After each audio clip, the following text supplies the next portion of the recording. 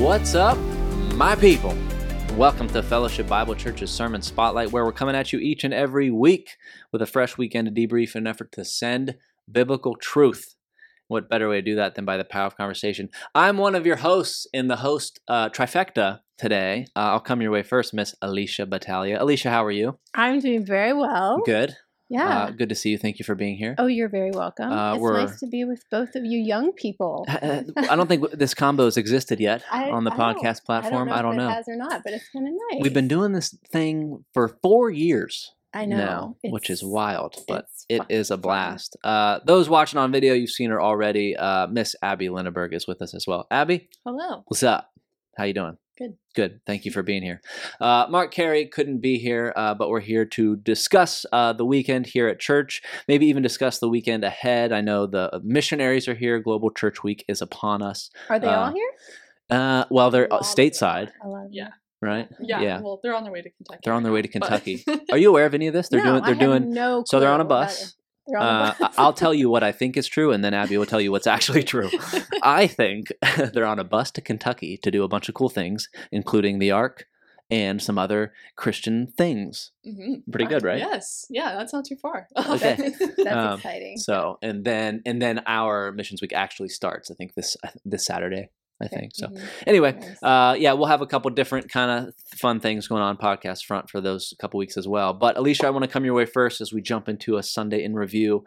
The Triumph of the Gospel, the series as we know it, Alicia, is over.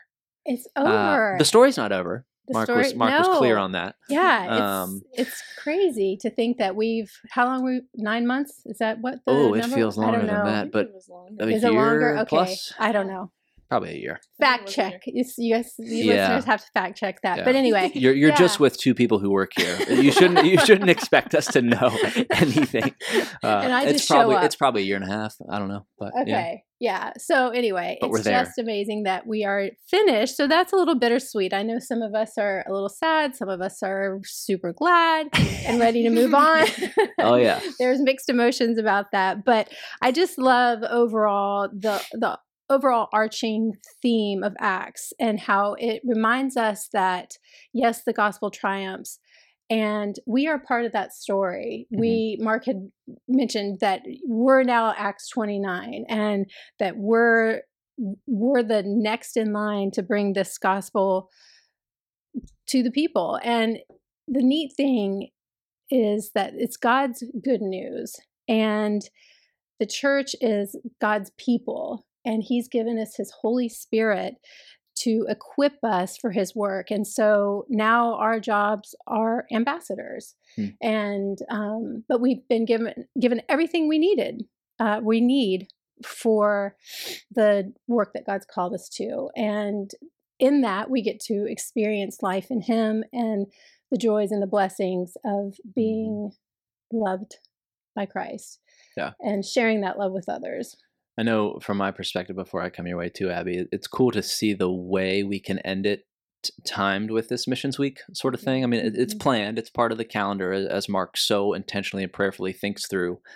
If we do it at this pace, if we cover these passages at this rate, where are we going to end up? And how can it intentionally blend into the future church, the present church where we are now, and the future church? And so to do that, where this coming weekend we get to hear from missionaries and see them and remind ourselves of that Acts 29 principle. There's a whole ministry out there called Acts 29, but it's this reality that this kind of thing is still happening. Because of Acts, we are here and we have this opportunity to do that. And so it's cool to see it come to a close, to have Mark finish it. And it doesn't finish with this grandeur of like, and that's it.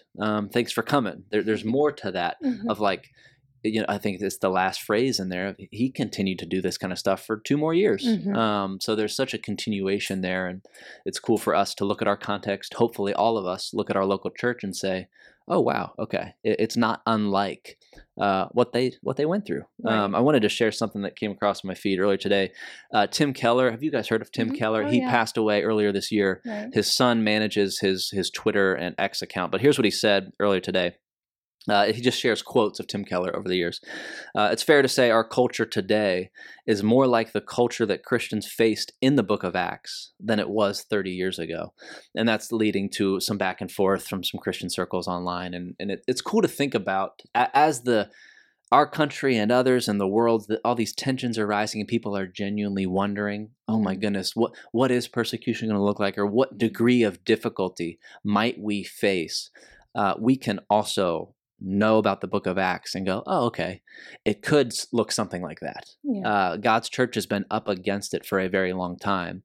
And so there's something about tying up the whole series, getting the opportunity to preach and teach through it, where I will always kind of appreciate the book of Acts moving forward now and refer to it often of like, okay, I think most of us in the church know we have an example in Jesus of what to do in our life. Mhm. But now we have an example for the local church of what does it look like to grow amid struggle and to really figure out, okay, what are things like the role of the Spirit, the sovereignty of God? What are the roles of signs and wonders and all these things? God's sovereign over it all, and He's working. And so that really stood out to me this past weekend. But Abby, anything? Well, yeah, Paul's like such a good example also of how we can defend our faith, which I feel like we come face to face with a lot these days, and Sure. all time, but whatever. Yeah. But yeah, I think it was a couple weeks ago that Mark mentioned whenever Paul was on trial, and he was like, "If that was you, what would you say?" And I was like, "Oh, I don't know." Yeah. Right. Most of us Right. would say, I hope it's not me. Right. Yeah. Yeah. Well, it's interesting too, the very last verse where Paul is proclaiming the kingdom of God and teaching about the Lord Jesus Christ with all boldness and without hindrance. And that without hindrance, that kind of seems like an invitation for us to participate in what Paul was doing, and now we will follow in those same steps. Yeah. And because the gates of hell are not going to prevail against God's kingdom. And so even though there may be resistance, we are still going to be equipped with what we need to be able to share the gospel with boldness and without hindrance, even if it costs us great persecution or even death. Yeah. And it's something sprinkled throughout the whole narrative of Acts as early as Acts 2, the phrase multiple times. They were continually devoting themselves to these things, the teaching, the fellowship, the breaking the bread, the prayer.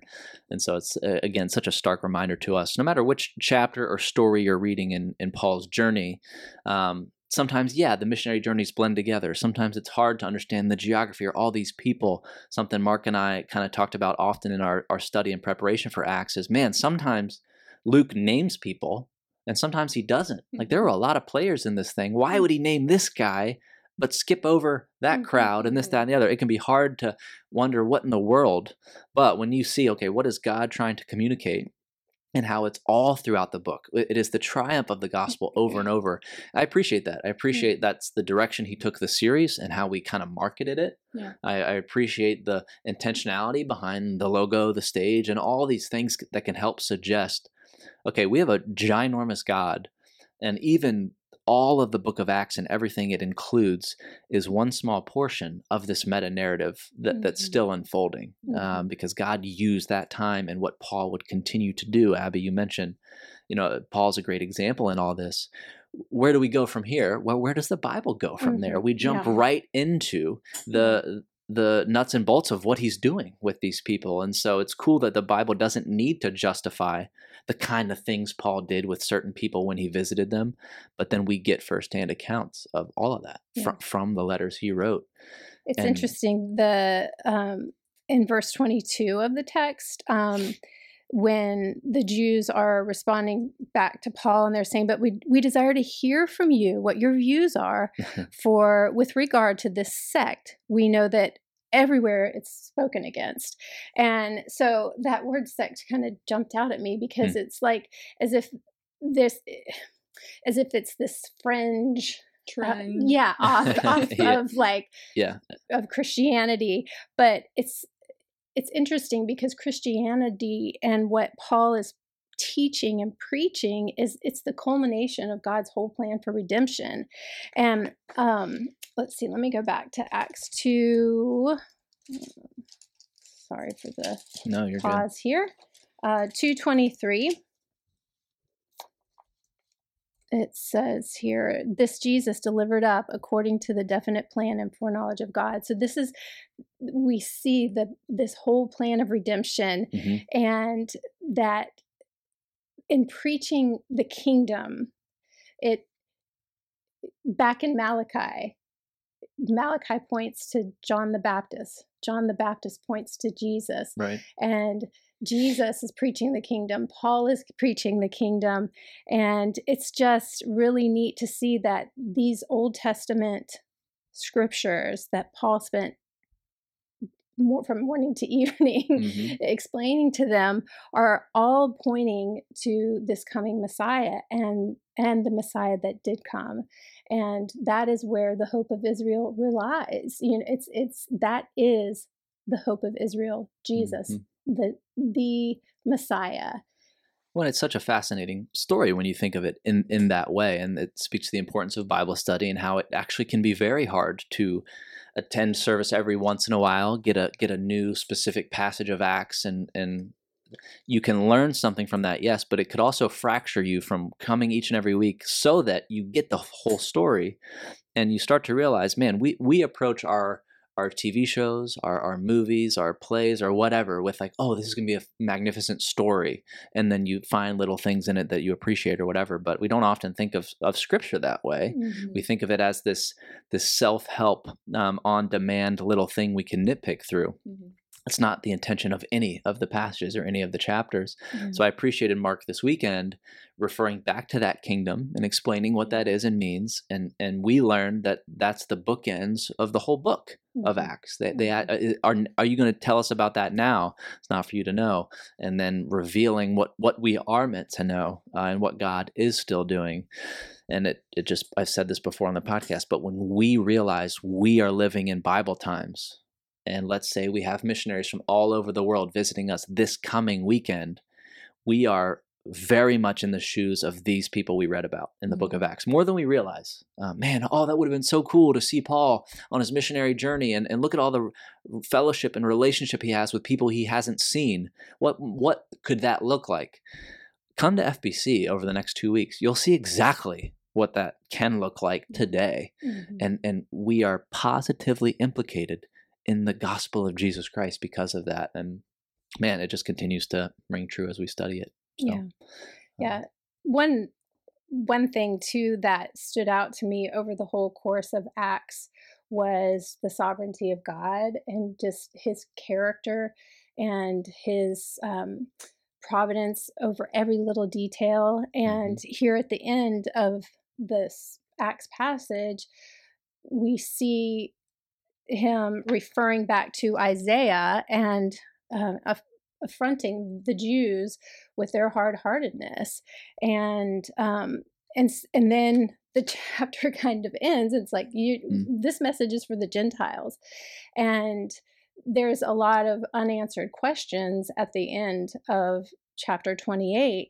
But in view of God's sovereignty and the letter that he wrote to the Romans 3 years prior, and the other promises that we've been given about that God is not forsaking Israel. And I just went back to Romans 11, and I was starting in verse 1. I asked then, has God rejected his people?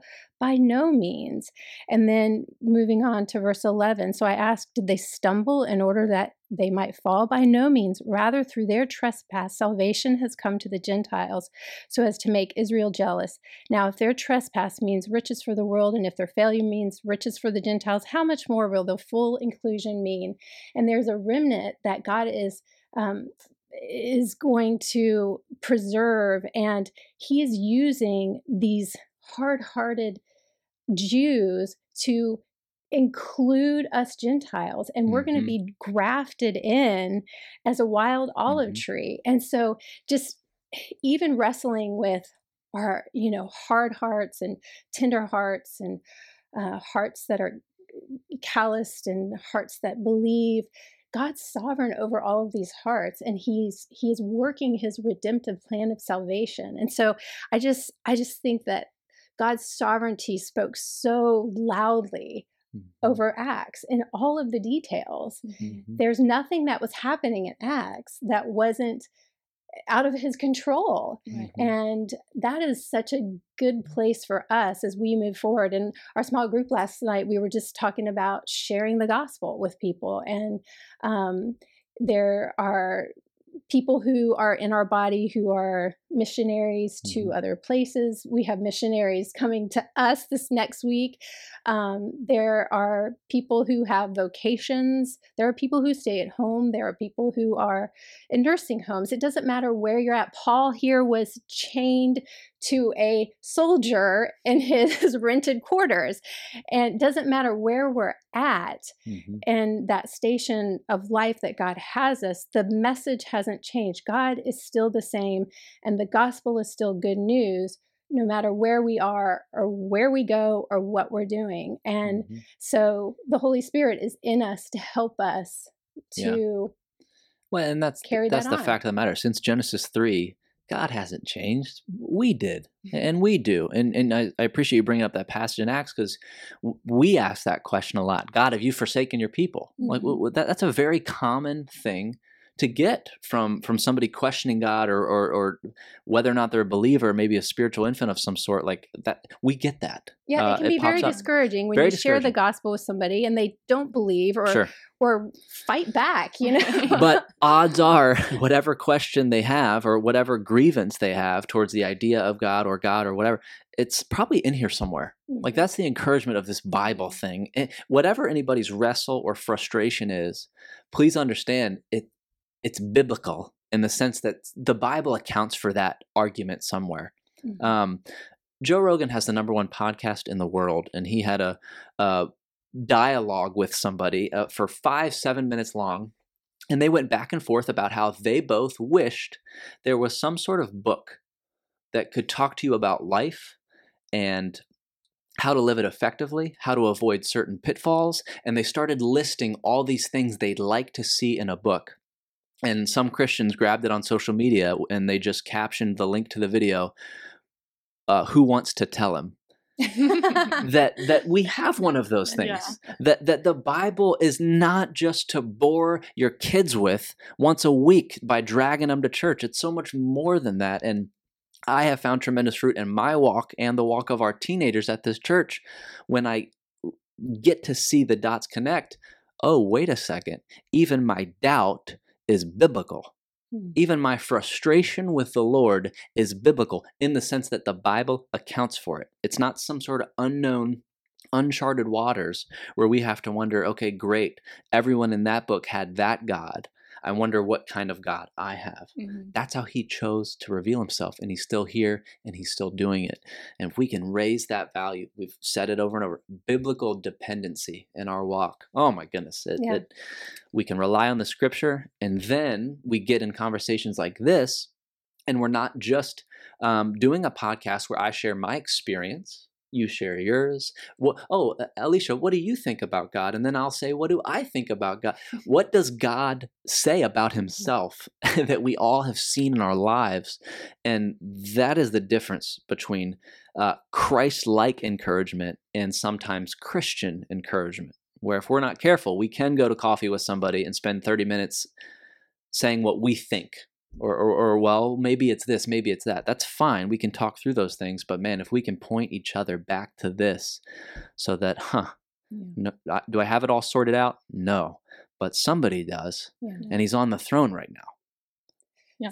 So what is one of the overarching themes about God's character that you all have seen, that have really jumped out to you from the text?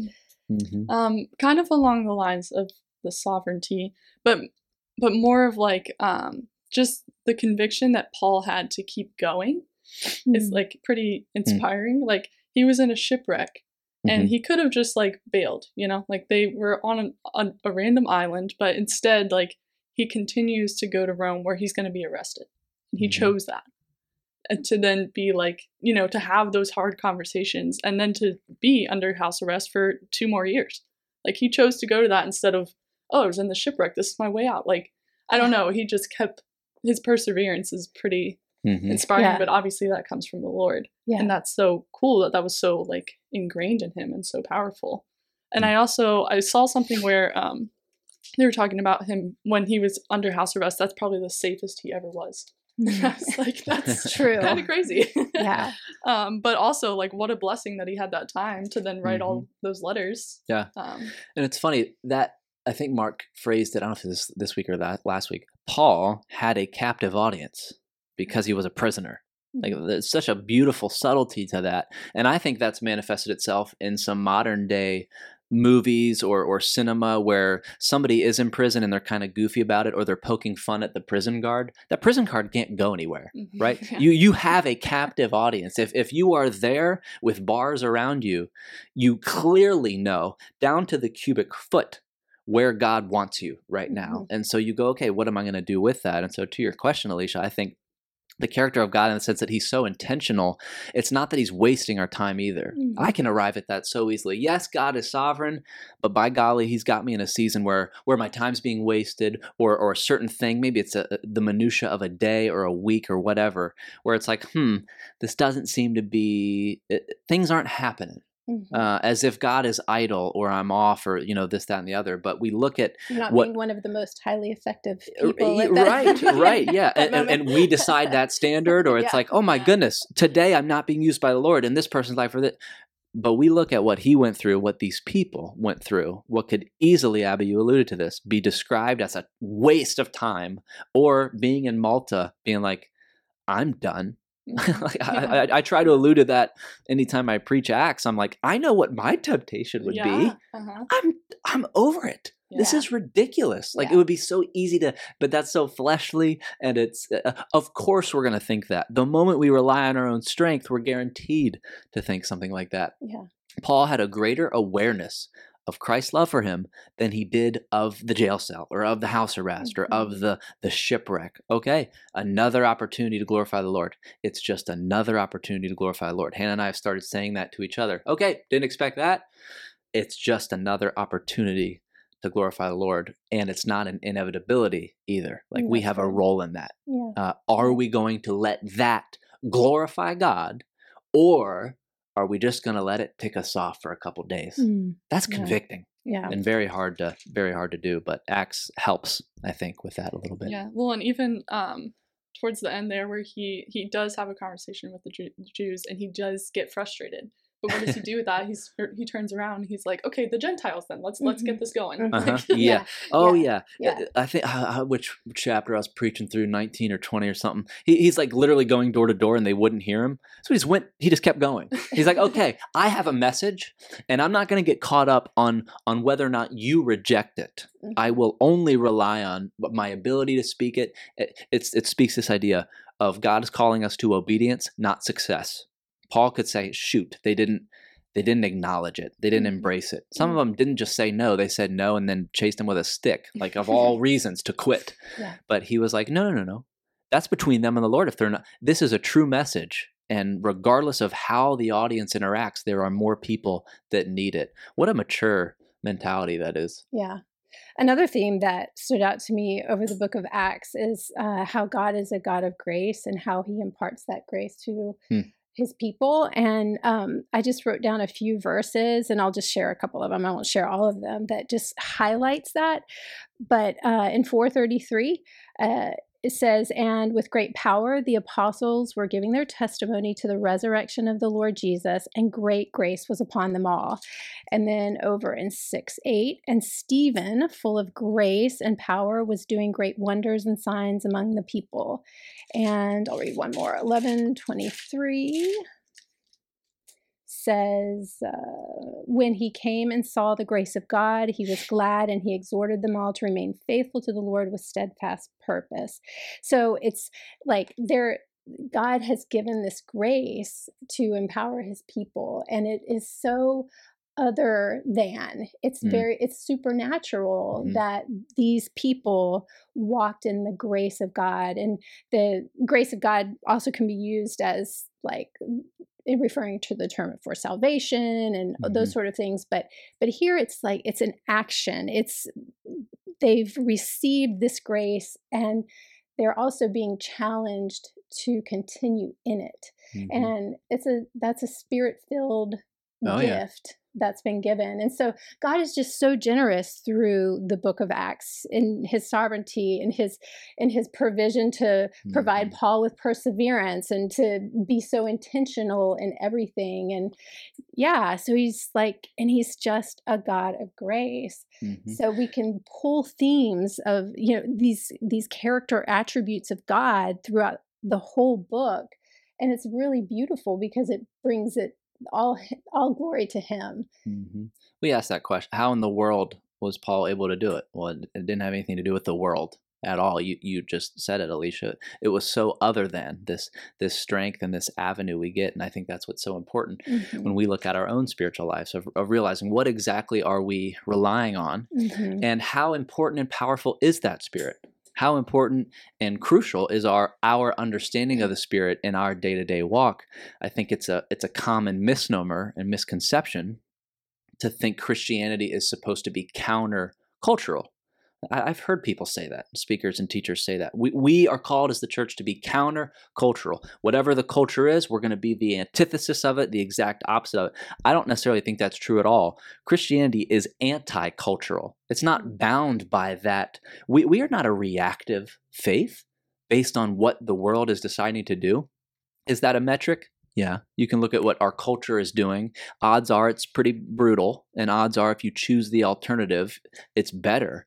But our hope is not in battling the film negative response of what they're doing. It's not being bound by the culture at all, so that we are steadfast in Christ. Because I find often as I meet with young people, you have to break that barrier down, that it doesn't matter what time period you were born in and what culture you find yourself in. The Bible is still just as valuable. We have kids that actually don't believe that the Bible is not valuable anymore. That's an outdated, old culture. But now we're dealing with this. But now I've heard families, parents, mature people in the Lord say things are different now. Things are happening now that have never happened before, yes, but the devil doesn't know new tricks. He's just been given new tools. And if we can understand what the Word of God says, including about itself, that it has no expiration date and is what God has given us, then the radar's up in the right way, where we go, okay, maybe, just maybe, Scripture is what I'm going to need to get through it, instead of an experiential, I don't know. And the message that John the Baptist and Paul and Jesus and the Old Testament's prophets were pointing to in the kingdom of God, that we know the end of the story. And when you were talking, it made me think about Revelation 11 and 15. Then the seventh angel blew his trumpet, and there were loud voices in heaven saying, "The kingdom of the world has become the kingdom of our Lord and his Christ, and he shall reign forever and ever." He is the unchanging God. He has always been reigning, and he will continue to reign forever and ever, and his kingdom is going to be established, and he is going to make all things new. And that is the hope for Israel and for us, and that his name is Jesus. And so there's nobody out there who is beyond the scope of God's grace that can't receive this message, that cannot believe. And there's no one exempt from needing grace. Like, we all need redeeming grace. And so that message is for Jew and Gentile. And there is such hope to know that God's with us now, and he's also with us forever. Yeah. And he's invited us into that. Paul devoted his entire missionary life to addressing the question, Jesus died for me, so now what? And we should be so grateful for that he spent so much time, the Spirit through him, faithfully addressing that question, because he ascended, Jesus did, but didn't leave us without a helper. He went so far to specifically call the Spirit the helper. And you mentioned it's always only ever been about this Jesus. And it's fascinating that as far as the Old Testament is concerned, the transfiguration of Jesus and the gospel accounts, Moses and Elijah were there. So the question is, what were they doing there? Why in the world were they there? A lot of scholars will say, well, Moses represented the Jewish law, and Elijah represented the prophet specifically, so I think God had a symbolic sense about him when he said, "Yeah, I'll bring Moses and Elijah down there for that moment." I think it was more than that. I think Moses and Elijah had a stake in his claim, and even they and their people from the Old Testament had a vested interest in this coming Messiah and what Jesus was going to do. It all comes down to him. And the whole book of Hebrews, first 3 chapters, kind of helps put Moses and the angels in perspective compared to Jesus. And we have so many examples proving that to be true. Moses and Elijah came to the transfiguration because of this Jesus. That's incredible. It is. So it all comes back to that, and we can look at our relationship with him and be motivated to kind of become our own Acts 29. So that's kind of where we go from there, I guess. But any other thoughts to that? I do need to clarify something. It'll be interesting to see if Mark Francis listens to this, because they're called our global church partners. Okay, I've been tossing missionary out a lot. If you've ever been in a meeting with Mark Francis, it doesn't fly. So yes, Mark, sorry, there's no way he's listening. He's way too busy. Our global church partners will be here. So. A lot going on. I don't know how much you know, Abby, but I would like to think the website has. Feel free to share what we know to be. So all week there's activities. But the ones coming up is on Sunday. In the evening, there's going to be a worship night, which is going to be a lot of fun. It'll be with our global church partners. Correct. And just a good meet and greet time, and just kind of to kick off the week. There's still opportunities to sign up and do lunch or take them around town on that Wednesday, the 11th. There's going to be a family night on Friday, which Keystone has had a part in planning, and it's going to be really fun. Is that here at the church? It is. Oh, okay. Yeah, it'll be in the main auditorium. And so, it's open to families. There will be some desserts as an open house time. So come and go as you can. And then there's also the Fall Festival Day on Saturday. And then the next Sunday, the 15th, is going to be the family meeting in the evening, which our global church partners will also be in attendance for. So lots of opportunities to interact with them this week. Have you provided nap time for? They are going to be so exhausted. They're napping on the bus to Kentucky. Yes, there you go. That was all from your head. Yeah. Wow. That's impressive. Very good. It's right on our website, peeps. If you go to fpcva.org, you'll see the Global Church logo pop right up. But Acts has been awesome. We're very excited for what's to come after a couple Global Church Partner weekends here, so stay tuned for what's to come. Alicia, thank you for being here. You're welcome. Awesome. Abby, appreciate it very much. Yeah. Thank you. As a reminder to our viewers and listeners, you can find us all over the place on your favorite podcast platform. Just type in Sermon Spotlight. We pop right up. Video version available weekly on YouTube. The fact of the matter, everybody, is that sermons are not meant to just take an hour, but rather transform a lifetime. Until next week, much love. God bless.